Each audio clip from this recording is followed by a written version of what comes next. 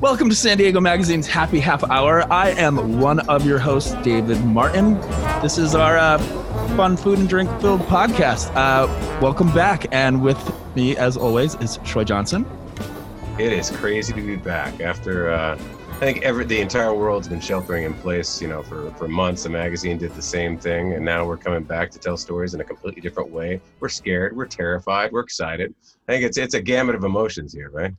To say the least. And new to the team, let's all give a rounding applause to Marie Taco. Hey, what's up, everybody? I came out of hiding after, working on the podcast for a year. Troy and David made me do this, so here I am. That is a ringing endorsement of your involvement. It totally is. I totally want to do this. I was forced. I was let off the gangplank into this podcast. My gosh, for sure. But so either way, it's really great to be back and doing this and, providing a service to our local restaurant community and our community as a whole. I think I speak for all of us saying that this is kind of one of our favorite outlets that we have at the magazine, where we all can kind of just have awesome guests on like we have today. So today we have the owner of Nomad Donuts, Brad Kyler, is with us. We're so happy to have you, Brad. Hey, good to see you again, David. Likewise. Great to be here. I got a question. Is that how you say your last name? Is it Kyler or is it Keller? It depends where you are in the world, my friend. Both you let me off the hook so easy there. You are a magnificent man. I say it Keeler, but a lot of my family says it Kyler. So it's your choice. All right. So Brad's here. David, are you going to give a little bio of him? Are you gonna? Yeah. So as I said, Brad, owner of Nomad Donuts in North Park. He opened the donut shop in 2014 and has been a hit in the neighborhood ever since then. Brad is not only known for his donuts, but he's also known for his work in the community and advocacy. Last fall, Brad publicly defended a homeless man. His name was Ray. When a customer complained on Yelp that Ray hung out by the donut shop. So I think we can all agree Brad's compassion should have, and we're so happy it went viral. He also just wrote an article for Inc. magazine about the nationwide protests and deaths of George Floyd and shared his own experiences and his family's history. Brad is from South Africa, and his parents left in 1968 during the apartheid and moved to Canada, where Brad was born and raised, and he's been in the U.S. for over 20 years. So once again, Brad, it's so great to have you here. And I just also want to say, Brad also has a really sweet motorcycle. Essential for the bio. Yeah, that bad boy keeps me pretty happy. Nice. Gotta have those things, man. Gotta have those things. All right, so we're gonna get into it. Brad, obviously you've got a great perspective on the community. I mean, what a tragic, historic, and inspiring time in American life, right? We're finally getting the kind of change that we think that we've all needed for 400 years. We're not seeing the changes yet, but we are seeing the seeds to change. And you've got a good perspective, being from South Africa. And having, you are part of the Black community, part of our Black-owned business community. You can, shed light on it that we can't see, and so that's the conversation that we kind of want to have today, right? We want to kind of have, that conversation about what's going on and how it affects our local restaurant industry. Where do we start with this podcast? Where do you start when you're at a historic crisis in America and you're trying to talk about restaurants? Where the hell do we start? Nobody knows. This is my point. Brad, what have you seen? I mean, we just ran that. I want to ask you this question. We ran that list. Marie has put together the lion's share, and I've helped out with it too, of Black-owned restaurants in San Diego. And have you seen an uptick in business? And is this a productive thing, or is this just a minor little patch on the way to a much bigger change, which we know it is? But have you seen an uptick in business, and has it helped? Yeah, actually I have. So oddly enough, I think the list came out maybe Thursday or Wednesday or Thursday. And Thursday, actually it must have been Wednesday, because Thursday, we're open just Thursday through Sunday right now. And Thursday was extremely busy for a Thursday. Like, it was almost back to normal type of business. And we cut hours short too. So we were almost normal busy with 2 less hours in the day, which is really cool. Friday was National Donut Day for us, which is always just it's a cluster. And there were people in that line that had no idea it was National Donut Day. They were out to actually support a local Black business. So awesome. It was really cool. And, yeah. And I should point out that we're not the only ones that have done this. You know, I'm not giving us credit. There's a woman that did this 2.5 years ago. You know, and there is a lot of local media outlets that have put it together.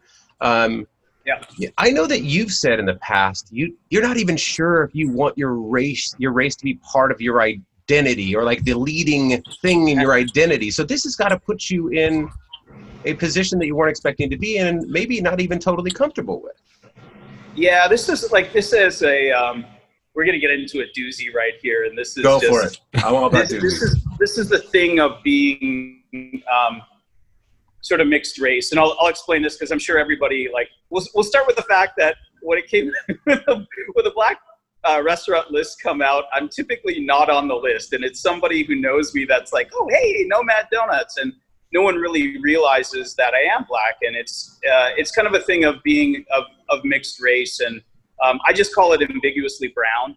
I mean, I just, and you stop sort of caring. Like a lot of people think I'm Islander, I get Filipino. If I'm on the East Coast, I get Cuban.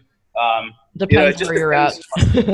Yeah, and I get Islander probably more than anything else, and it just sort of leads to this thing where I just really don't care. Like I think there's a lot to race. One, the color of your skin. The darker you are, the harder life is for you. Really, it's just kind of, it's like that, and it sucks. And the lighter you are, things kind of, you like I just sort of fall between the cracks. And I mean, if you were to look at, my lineage, where my family comes from, I'm mostly like Zulu, like Shaka. And that's the biggest makeup. I'm English, I'm Dutch, I'm everything that arrived in South Africa. And so I really relate to being African more than I do being African American, and really relate to being Canadian and those things. So it's a really interesting scenario for me. I just go through life doing what I'm doing. And I can't be bothered with what someone else is thinking. Because I think it leads a bit to projection. I project what I'm feeling on you, you feed it back to me, or I'm creating a reality inside my head of what you're thinking of me. But I think you learn when you're in my position. You can be thinking I'm Filipino, and I'm thinking that you're thinking I'm black, and what's the point? So I think nothing, and I just go through the day-to-day. Now, have you seen, with all these people coming in now, and obviously everybody's hurting, we're hurting for the black community. Everybody's just, outraged and sad and feeling helpless and not knowing how to act. That's just, as a white man, I am, I'm the hegemony in America. I am, it's frightening that I'm going to take a wrong step in help, and it's going to hurt. Like that black screen on Instagram, not helping. I did it. I thought it was a great show of solidarity, took it down, and 4 hours later, because I'm like, this is just performative. With all of these people coming through, are you getting a lot more conversations about race? And is it good? Are you feeling the love? Or is it overwhelming? And you're like, this is kind of a distraction. So in the shop, I'm the full-time baker right now. So I don't talk a lot. Your head down. Yeah, I don't talk a lot with customers right now. Most of my conversations happen outside of work. I do have a lot of white friends. I have a lot of Mexican friends, a lot of different race friends. I don't have a lot of black friends though in San Diego. It's kind of, I just moved here. I moved to OB. I moved to, different parts of town, and so it's just, I know Braderick. We run into each other all the time. We Coops Barbecue. I go see him probably once a week, and just say hi, shoot the shit. But yeah, it's mostly conversations with people outside the shop. It is exhausting. I'm going to say I am not a fan of social media. It's something I do for work.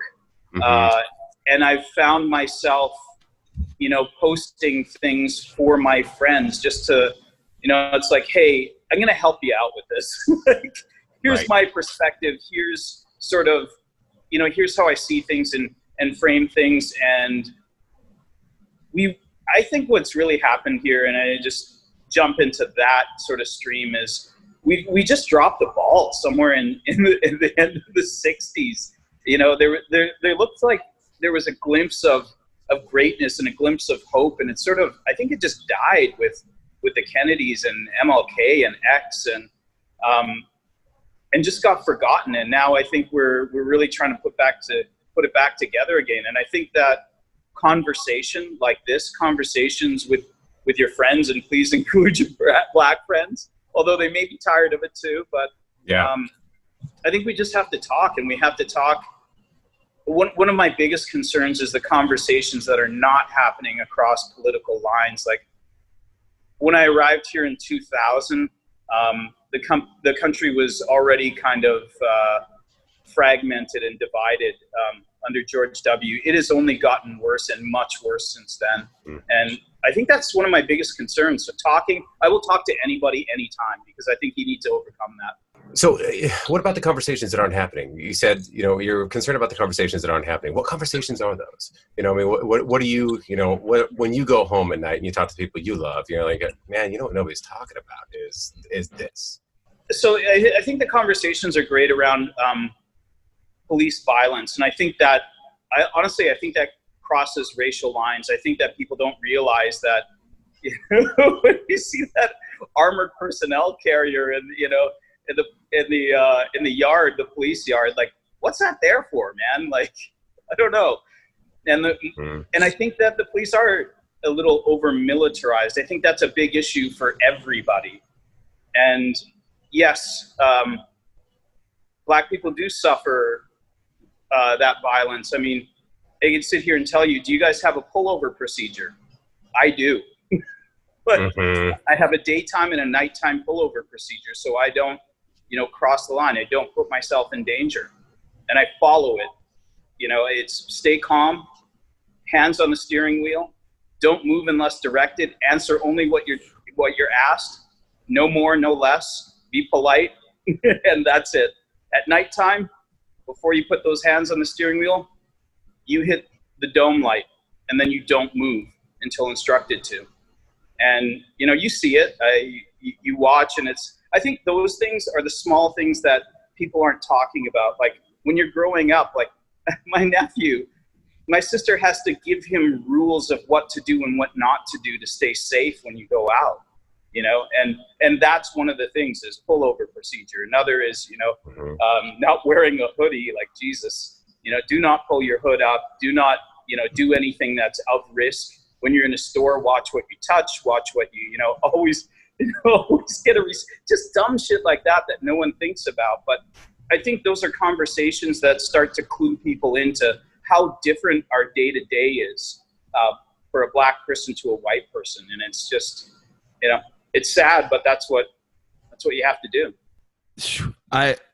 And that's something that I've never had to experience myself, and I can't imagine experiencing it. But it's like, and then that mixed with the other things that are going on now, especially with COVID. I was speaking to a very good Black friend of mine that's in Texas, and he was saying something along the lines of he's been needing to basically make sure that he gets friendly masks because of the way like that there's some of the perception of people down there, and which is completely unfair. And it blows my mind that that's something that people would have to even think about doing. Just mind-blowing. Well, it's a white privilege. I guess it's not even a question. It's just a statement. It's just, I'm just kind of just in shock of it. You know, well, it's a white privilege, right? Now, what I was saying, white privilege is that people say, you know what, I don't think I have white privilege. I'm like, well, that means your white privilege is working because you don't have to think about it. Exactly. You know what I mean? It's terrible. You don't even notice it. It's there. You know, and it just works to your advantage.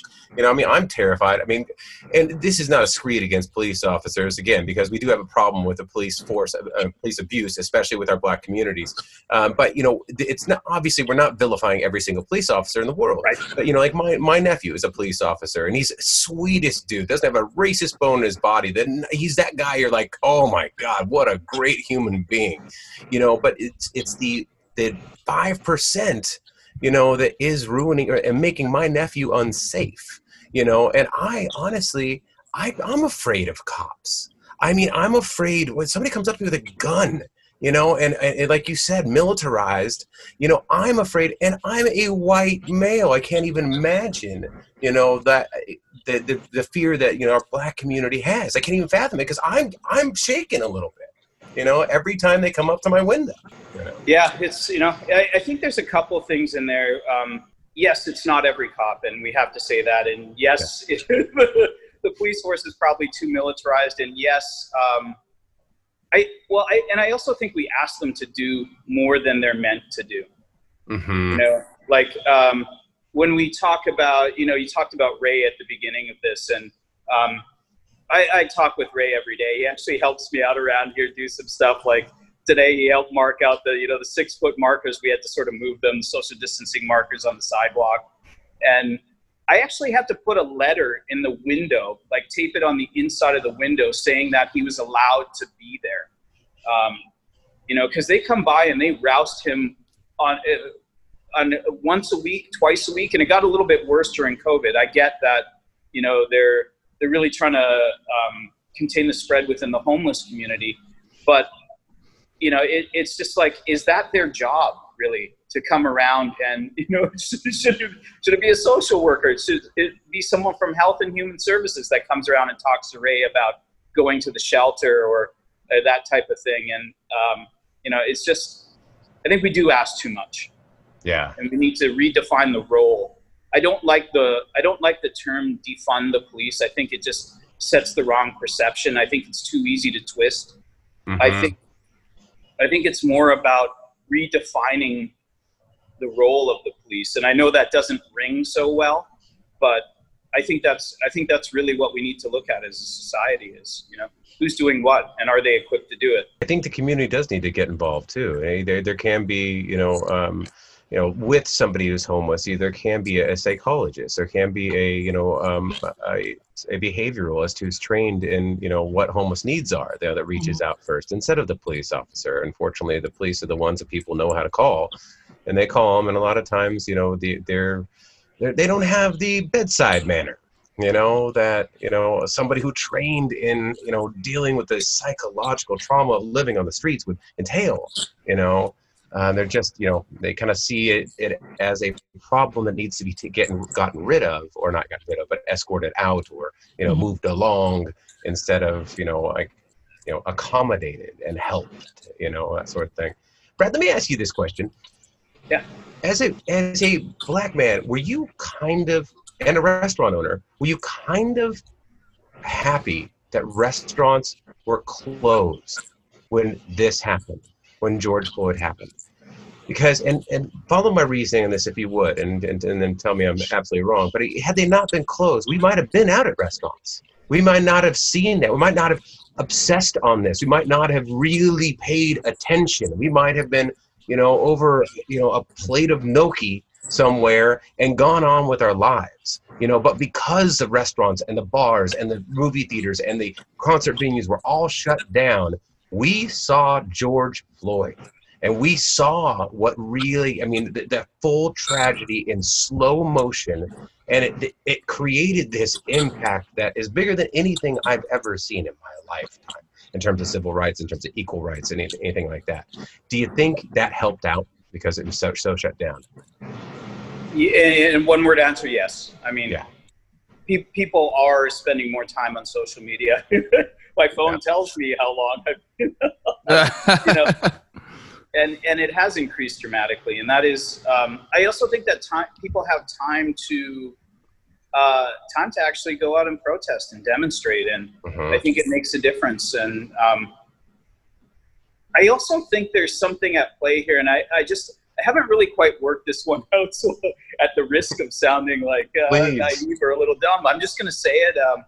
I also think this is a moment where the youth of today, the millennial generation may have, they have the time right now. I think they want something, a purpose, a thing, that has meaning for them. I really, like a lot of people, I'm a Gen Xer, and, baby boomers all talk about how, oh, millennial this, millennial that. I'm like, dude, you don't remember. You were like that. Except those guys really, their future looks a lot more bleak, you know, like affording a house, you know, student loans, all of this stuff, even healthcare. Like, I mean, a lot of these kids out of jobs, you know, in restaurants, and what do? You had no healthcare, you know, you got no, it just doesn't look that great. And I think this may be their moment. I hope this is their moment. They give me hope. So yeah, it's fun to make fun of their avocado toast. Don't get me wrong, you know? but I will say you're right, and I've always said this about millennials. I like poking fun of them because that's just part of the initiation process. You know, I mean, the boomers made fun of me, Gen X. You know, and then I make fun of millennials. It's like the older brother or sister or sibling. You know, they get to pass it down. But they are one of the most motivated generations I've ever seen in terms of social causes. And I've always had this. You know, and this is after the shift in corporate culture too. You know, you think about Tom's Shoes, you think about cause-related businesses. There's so many more.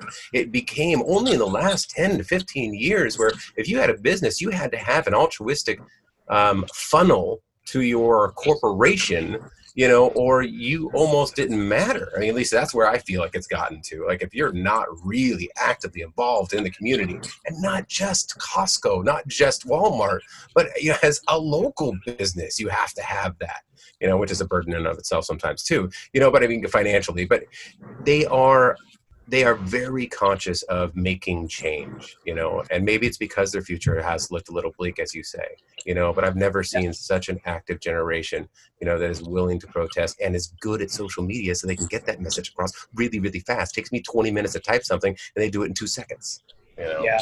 The expediency is there too.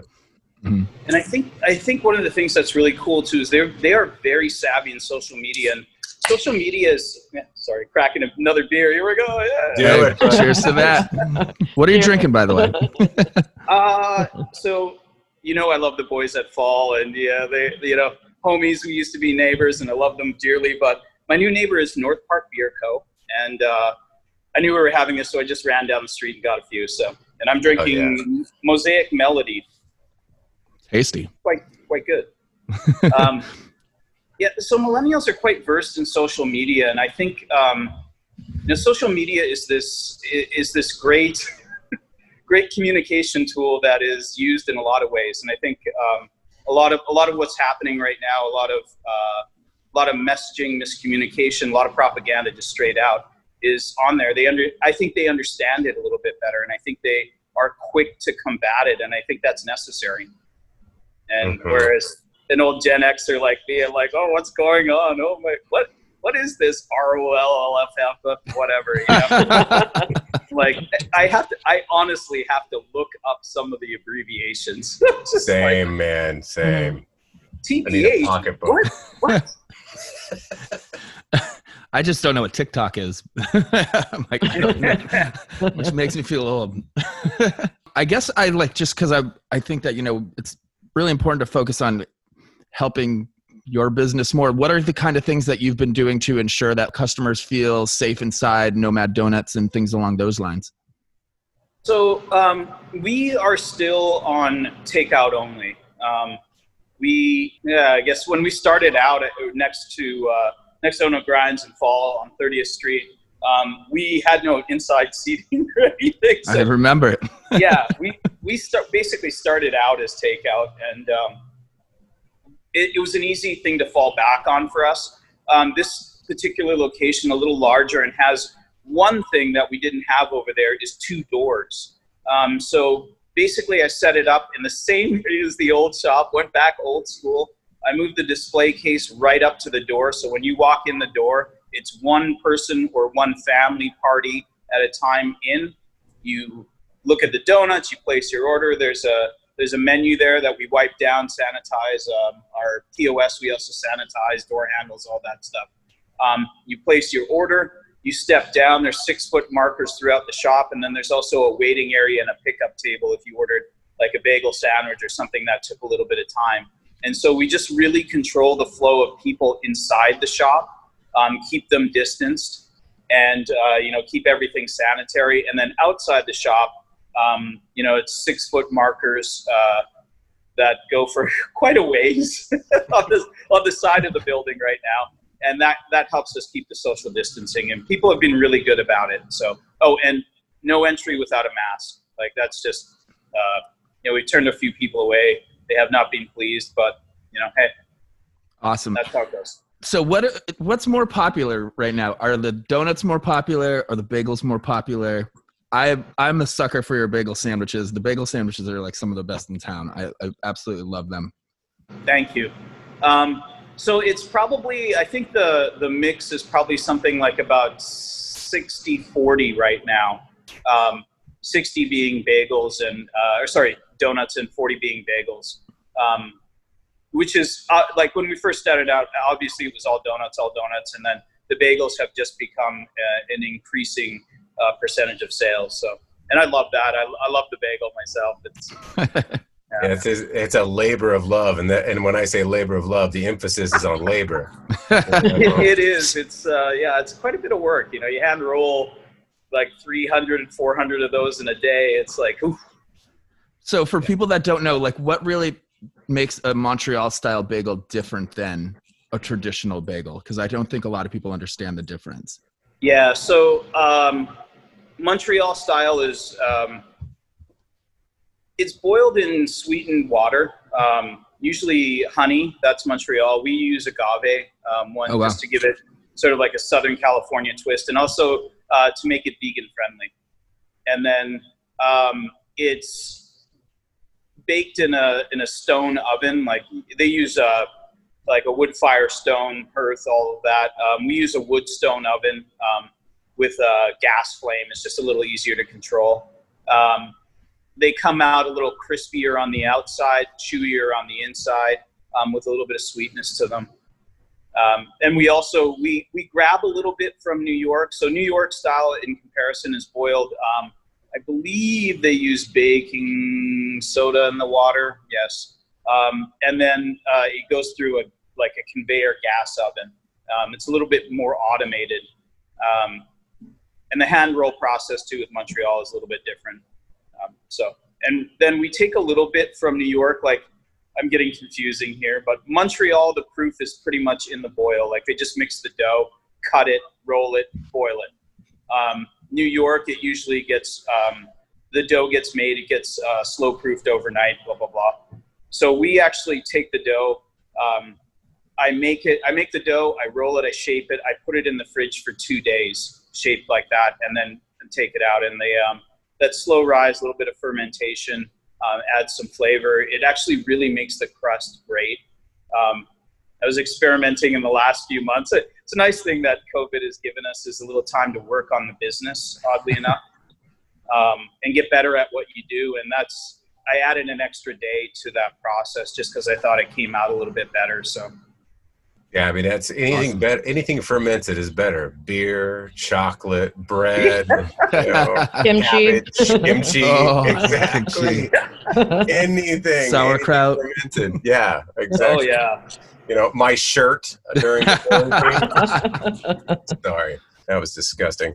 All right, Brad, talk to me about being a business owner during COVID, man. I mean, are you afraid? I mean, you have to deal. I mean, it's easy for me as a writer. I get to write from home. I get to work from home. I have, older parents with underlying conditions. I got my daughter to protect, and I can do a lot of what I do directly from my house, but you got to be there on the front lines to keep your business alive. Are you afraid? Are you, is it, I don't know. What's your take on this? I'm not afraid.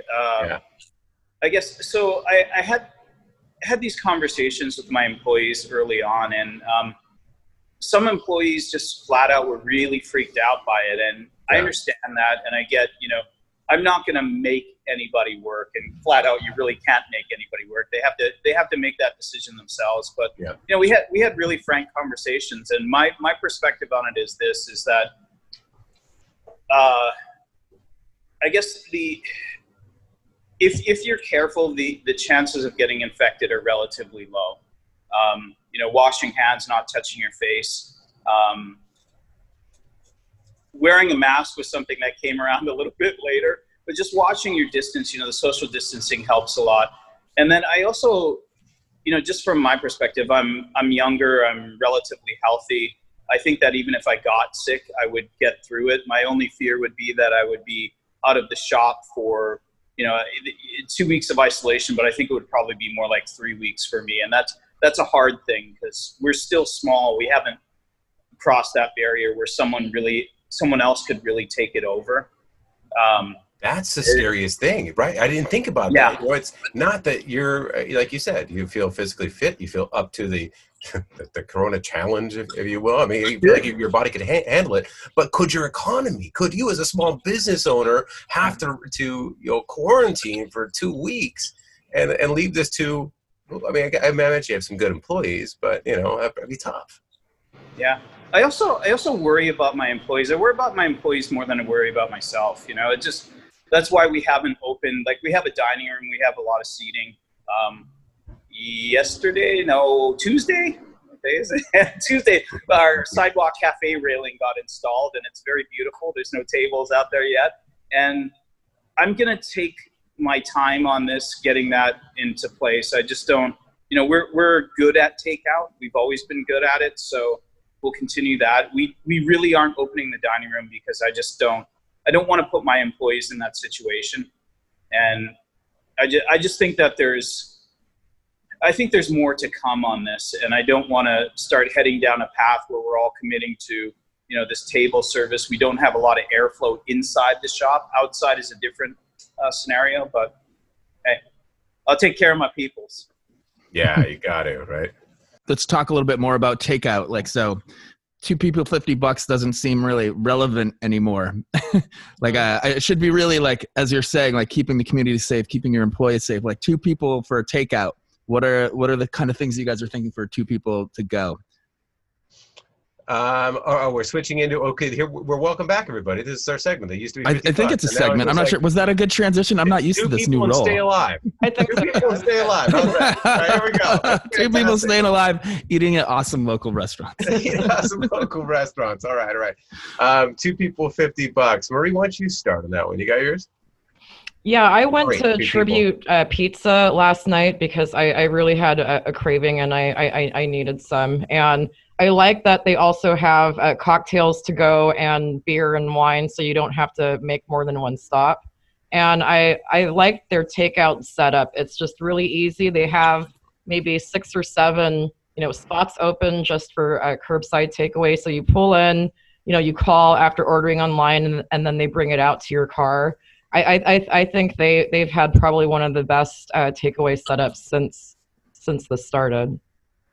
Nice. I was wondering if every single person was going to potentially have Tribute Pizza as their pick for that. Hey, Tribute did a fantastic job during this whole quarantine. I mean, he is Matt. It's Matt, right? Yeah, Matt's on it. Yeah, Matt did an amazing job. He took care of his employees. He took care of the farmers. He was doing the CSA boxes. He really had the setup where I think he basically took over that part of the city and put up cones. He's like, these are our parking spots now. I don't know if that was legal. Who knows? Who cares? It was really, really well done, though, man. And then with the point of sale as well on their website, if you needed toilet paper, you just hit a button. They'd be like, do you need 1 roll or 2 rolls? Don't be greedy. I thought and it was free. It was free. They cost nothing. So I thought that was pretty good. For my 2 people stay alive is Corey Pastificio. Again, going over to North Park, South Park, we're kind of staying in your neighborhood over there, Brad. But Curcio Lota has been an Italian chef for a long time in San Diego. He was at the always underrated Solare in Liberty Station. He won the 2017 World Pasta Championship, which was sponsored by Barilla, that box pasta from Italy, but it was a real championship, and there's a lot of really great chefs, do their pasta dishes. And he went over there to Italy and won that. And he bought out the old Cardamom Cafe, right? And he lives in the neighborhood. This is like his neighborhood, and he just wanted this tiny little box to do fresh pasta. And, I went down there and I got takeout, really when the pandemic started. And I just got some of the, he's air drying his own fresh made pasta, and I had wild mushroom rigatoni. There was some saffron fusilli, I think, we took them home, cooked them up that night. It is, mind-blowing, the difference. It's like the opposite of seeing the Mona Lisa in person, because you see the Mona Lisa in person, you're like, that's it? You know what I mean? But this, when you got those fresh made pastas, you took them home, you cooked them, I was like, oh my God, this is so much better than boxed. Oh, Jesus. My wife and I made like a simple, my creamy bolognese, and we ate it. We're like, oh, this is just brilliant. So anyways, Corey Pasticcio, tiny little Italian trattoria, over in right up by Underbelly, South Park, North Park. You can definitely get out of it. It's so good. I love the place too. What about you, Brad? Right across the street, Urban, super easy for me, I'm going to say. I like their setup. At one point they had take-home pizzas. So make it yourself. So you buy the dough ball, you buy the sauce. They basically have a make-it-at-home kit, which I thought was really cool. Cocktails to go, beer to go. And it's just all through the window outside. So I thought that was pretty cool. Nice. Yeah, that's Urban. URBN. They've been around for a while. Now, Brad, what do you think about this? You think you're going to be able to sell cocktails? I mean, you getting your liquor license? Did you say you were going to get your liquor license? Yeah, beer and wine. So, okay. Oh, great. I actually probably right when we get off this call, I'm calling ABC here and having them come and inspect the premise again with the new sidewalk cafe railing, and hopefully we'll be kind of good to go July-ish. And I think that's when I'm going to have some conversations about what it looks like to open up the inside. So, like, we all know that ABC takes a really, really long time. With the whole COVID, did you find it taking an exuberantly longer period of time, or was it still pretty much standard San Diego ABC? I guess I kind of fit in a little, I wouldn't say under the wire, but I had already been working on this, and when COVID came up, like I'm looking at the letter, it's dated April 28th. So I guess it kind of happened towards the worst part of it, really. And oddly enough, the agents were available. They didn't have a lot else going on, I think, and they were still working remotely. So, right. I mean, I was able to contact my agent quickly, and we had a conversation. I had to make a couple of choices, and here we are. So. How crazy has San Diego been now that you've been able to do takeout and booze? I mean, this is like, we're like Louisiana.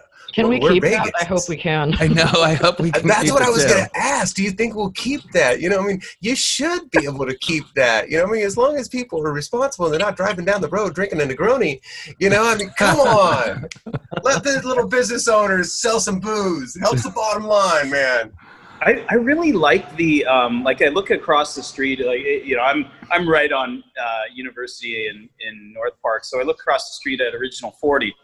And Steve just set up a couple tables out there. People are drinking. I'm like, this is wonderful. Oops. Absolutely, yeah. It's a new. I mean, ironically, the new. Totally enclosed and shrunken and claustrophobic world has been wide open in a lot of different areas because of that, meaning that you can put a Negroni to go. I don't think I've seen more people walking around the streets with roadies than I ever have before, which I know isn't legal, but it's still nice to see. OB looks like a casino floor, man. It's just like people walking around. It's like, what's up? I got a martini straight down Newport. Dude, I saw this guy walking down the street here in North Park. This was like probably a month and change ago. Like, the streets were completely dead. He had a full out, like, oil can Dos Equis. I'm like, and he's a day trader. What long-term effects do you think, Brad, for restaurants? But what long-term effects are we going to see? Obviously, we're going to see a lot of closures. We're going to see a lot of bleeding. We're going to see a lot of tragedy in our industry. But what do you think? I guess let's say positive. Like, what do you think the positive outcome is for restaurants, or a positive outcome, or is it all just crap? I think, the owners I talk to, I think a lot of us have reconnected to our operations. Like, something different happens when you're working day to day, hands on, and you see a lot of things that are inefficient and things that you can fix. And I think that the ones that survive will come out of this a lot better. We're just better at our business. We realize the things that weren't efficient, the systems, the scheduling, a lot of things. So I think we learned. I think that's an amazing point. And, and not to artificially bring this back to the problem that we're having with race in America, but this obviously let us pay attention to our systems in America too, and anybody, when you break down, you take away all the noise and you take a deep look, whether you're a business owner or a country dealing with a racial problem, you're just like, oh, wow, this system is broken. Let's figure some of this out, and you will get a lot more efficiencies, hopefully culturally and business-wise, Yeah. And I think, you asked a little bit earlier about conversations I wish people were having. I think one of the biggest ones, I didn't quite get to this, but the police violence thing is one thing, but economically, like standard of living, opportunities, employment, all of that has not changed a lot for Black people in America since 1963. I keep this graphic on my phone, saved in my photos, like favorite photos, just for this conversation, because I have it like, I'd say once every few months with friends, and I'll say, hey, it hasn't changed. They're like, oh, dude, it has. And I'm like, no, check this out. It's actually gotten worse. And I think that the first thing to solve is, the police issue and start working on that. But I think we have to look at better integration. Like, we have not integrated. Like, you think about it, that 6% Black population in San Diego, it's nowhere near the coast. Like, you really have to get inland to look for it. And we still live in really separated, segregated communities. It's odd. And that's what, just talking about our responsibility as journalists, this is something, last year I woke up and racial ignorance or inattention can come at you and kind of seep into you when you're not paying attention. I in order to make a career, I have to film 2 TV shows across the United States and do this part-time, editor-at-large of San Diego Magazine. So I'm just running back and forth, hustling to keep a media career alive. And at one point last year, I woke up and I was talking to my wife, and and I was like, God, I feel like I'm just covering white dudes.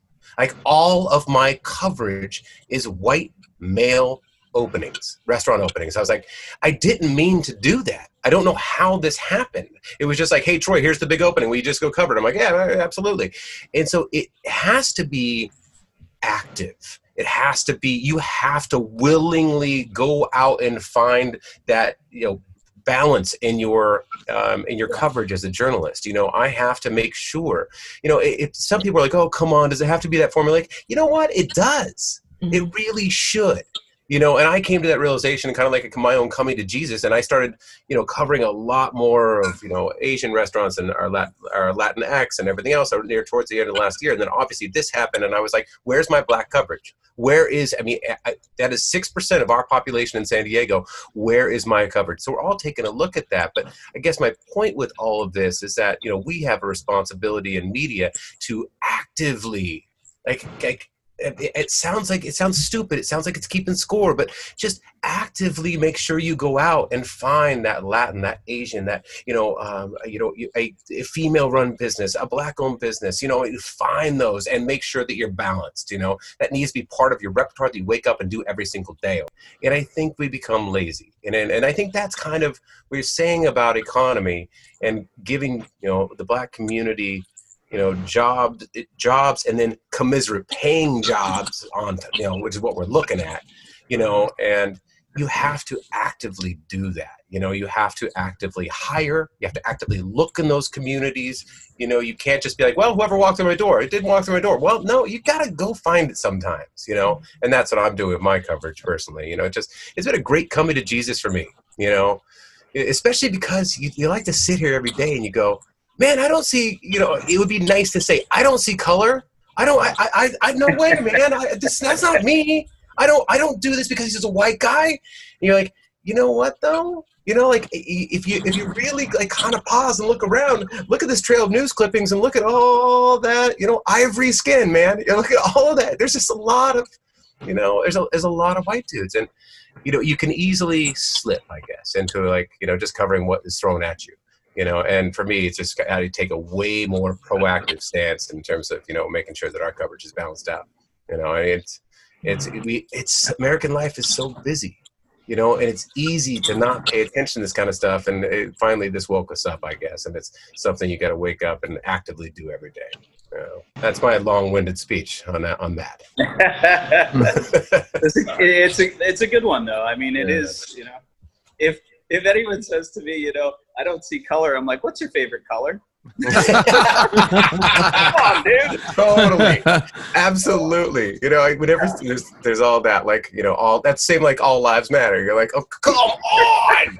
It's like I just want to reach through the computer and just shake them. You know, I don't want to strangle them. I just want to shake them a little bit. You know.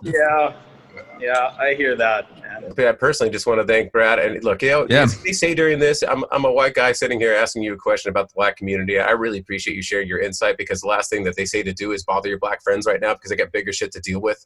And I appreciate you sharing your perspective as a Black business owner, and, you know, during this time, man. And I'm going to say cheers and anytime. I think that the long-term solution for this is white people having more Black friends. oddly as it is, we just need to mix it up, man.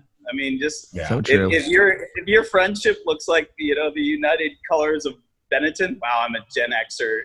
You are. You know, we all know those ads. Yeah, that's what it should look like, right? I mean, it should be a rainbow nation of people, and hey, that's 100%. the long-term result of this. So what we need. So cheers. Definitely. Cheers to Friends and Conversations, man. Thank you so much. Yes. Thank you. Thank you. And we want to hear also from you, the listeners. We want your feedback on all of this. We want to know how you feel. We want to know how you're protesting, because we support you in doing all of that. And you have a question for Troy, you need a recommendation for takeout as well, any of that, give us a call. We have a voicemail at 619-744-0535. Or you can just email us at happyhalfhour@sdmag.com. And we will we'll address any of your questions or concerns and all the above. Superficial or spiritual? Go ahead and ask. All right. Is that it? You feel good? I think feel so. Good. Yeah, that was just a good conversation. Like I said, I'll have this conversation every day. I'll have it as many times as it needs to be had, because it needs to be had. So I appreciate it, man. Really do. You got it. All right, we'll go. What, you got to fix this thing? Are you going to call the ABC and then fix the thing? Can I curse on this? Yeah. Hell yeah. Motherfucker. Please give me a week when something in this motherfucker doesn't break. Like, killing me, man. But yeah, restaurant biz. There we are. All right.